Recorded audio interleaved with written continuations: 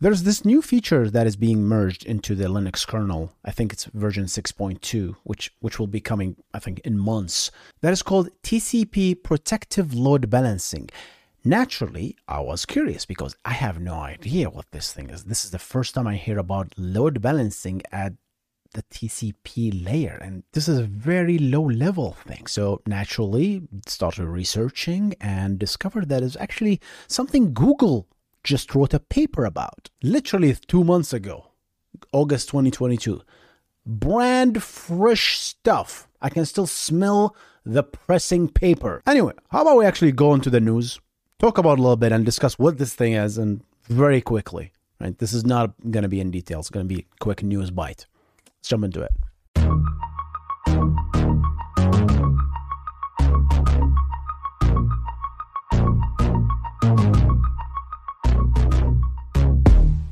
Welcome to the Backend Engineering Show with your host, Hussein Nasser. This is the show where we discuss the art and the craft of building software and cover recent news on backend technologies. If you enjoy the show, make sure to subscribe to the YouTube channel and rate it on Spotify and Apple Podcast. With that said, let's get on the show.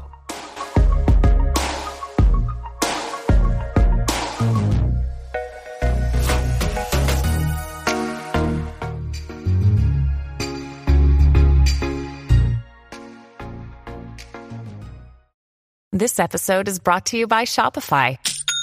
Forget the frustration of picking commerce platforms when you switch your business to Shopify, the global commerce platform that supercharges your selling wherever you sell. With Shopify, you'll harness the same intuitive features, trusted apps, and powerful analytics used by the world's leading brands. Sign up today for your $1 per month trial period at shopify.com/tech, all lowercase. That's shopify.com/tech. All right, this comes from Phoronix by Michael Larabel. I absolutely love this website. TCP protective load balancing PLB support heading to Linux.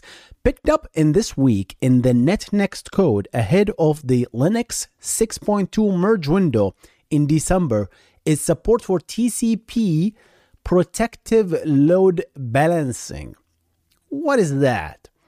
TCP protective load balancing hooks into the Linux kernel data center TCP. We're going to talk about what that is in a minute. Code as part of congestion control. The protective load balancing provides host-based load balancing across switch links by making use of explicit congestion notification. I talk about this in very detail in my networking course, right? If you're interested, so ECN, and other congestion data from the transport layer to randomly change the path of the connection facing congestion.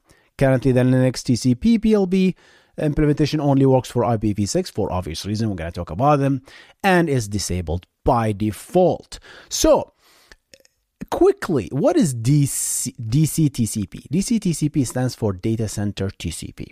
It's a TCP protocol, but it's kind of modified a little bit just for the data center. Why? Because the data center has different needs. Data centers, classically, the TCP, the classic TCP that we all know and love, has the feature called congestion control. And what that does is if something in the routers in the middle, right, detects congestion, that means their receive buffer started to fill up. Those routers will try to tell the client that, hey, I'm experiencing congestion, slow down, right? And instead of actually just dropping the packets, right, and having the client discover the hard way that there's a congestion. So what they do is in the IP packet, they sit in like a nice bit called the ECN. It's like it's a 0 and 1. It says, hey, I just experienced congestion. So the IP packet, as it travels through the next of the routes, it will be received by the server, and the server will just echo it back. And when the client receives it, months later, of course, there's a whole round trip later. I say months, but it's a whole round trip. This is slow, right? So then the client discovered, there's congestion. When there's congestion, what do? We literally drop the congestion window to one MSS, one maximum sec. So the speed just drops down. That's just how TCP congestion works. And then we also have the slow start threshold, so that we now pick up the slow start algorithm and then congestion avoidance algorithm, and we try to back up to where were we effectively.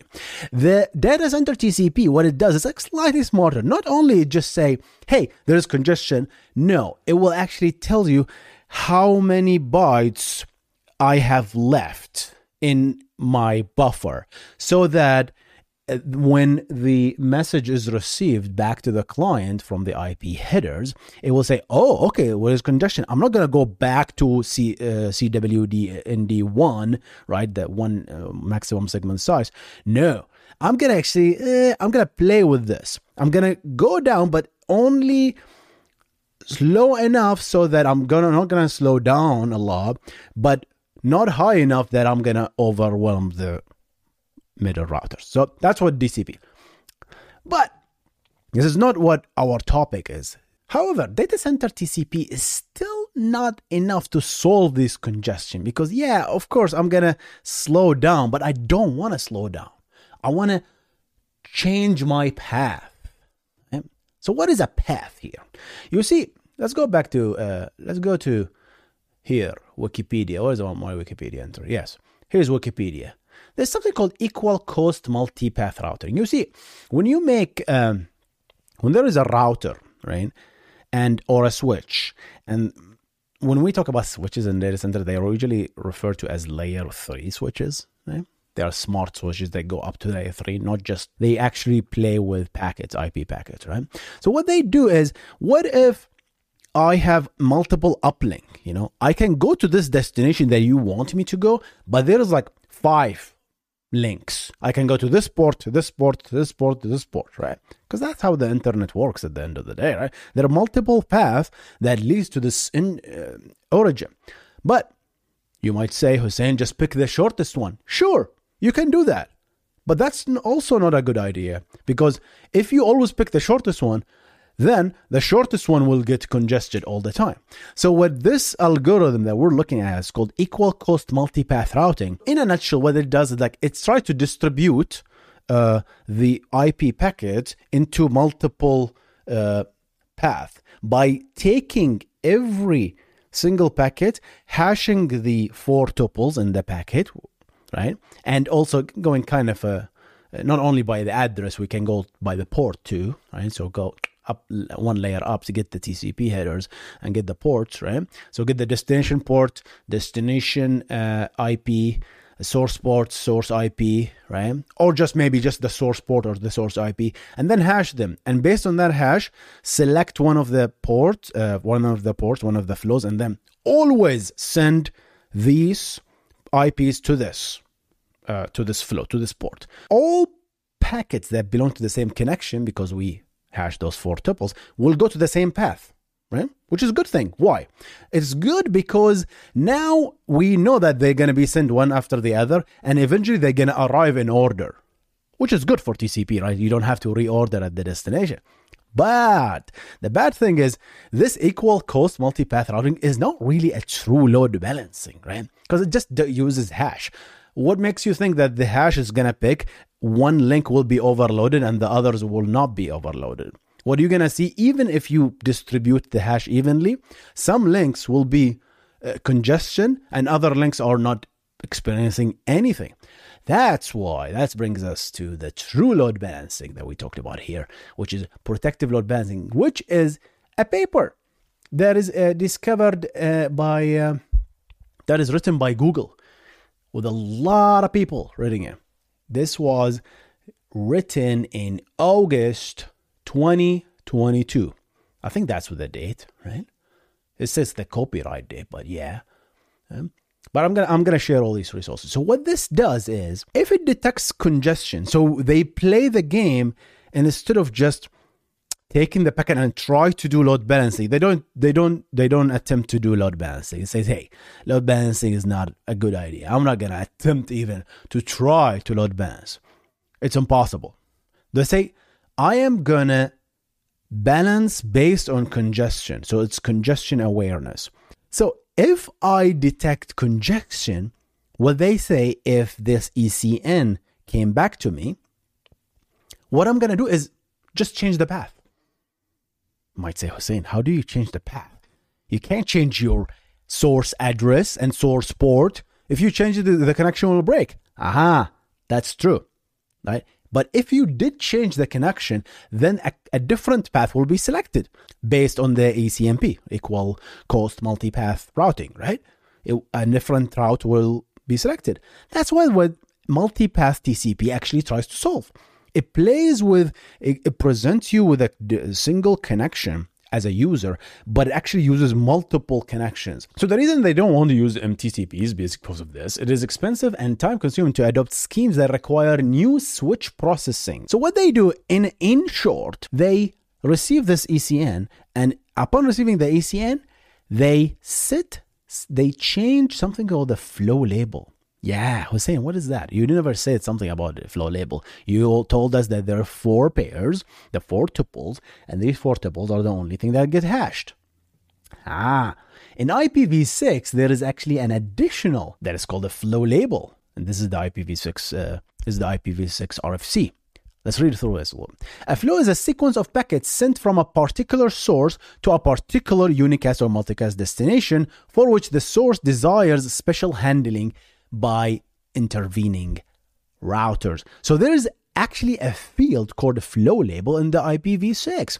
And if you set it, smart routers who understand IPv6 and understand the flow label, how to read it, they will add the flow label to the hash tuple. So you have 5. And as a result, if you hash 5, right, you're going to get one destination, one flow output, right? So, hey, I'm going to go to port 1. So let's say this port now experienced congestion.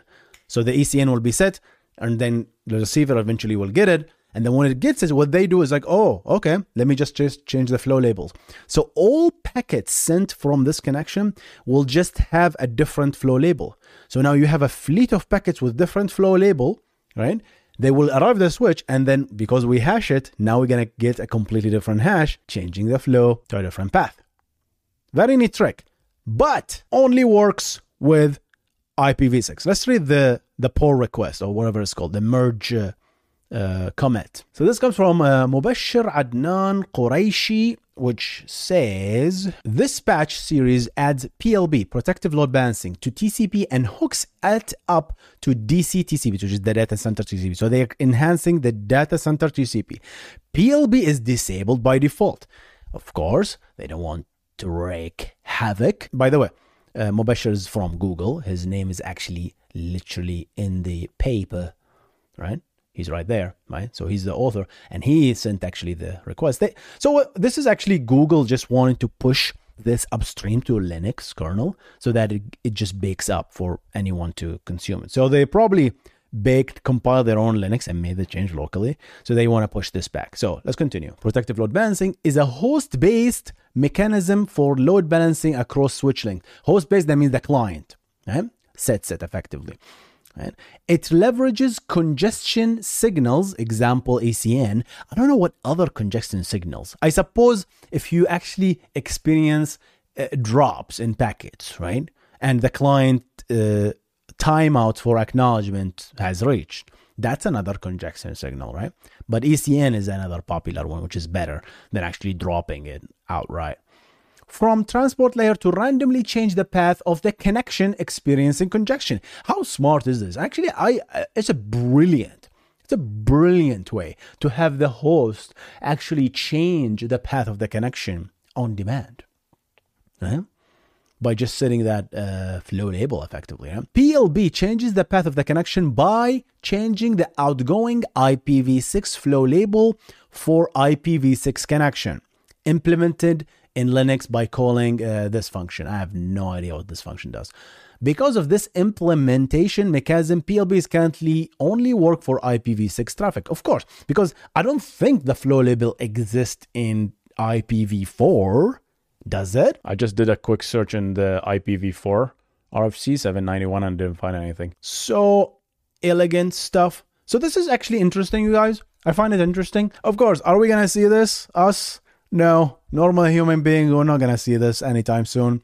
If you're using Google Cloud, you're probably going to get it for free, right? But us, in our backend application. If you're using the internet, we're out of luck because the internet does not use IPv6.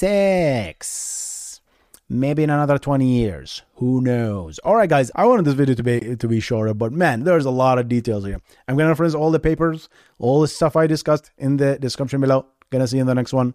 You guys stay awesome. Goodbye.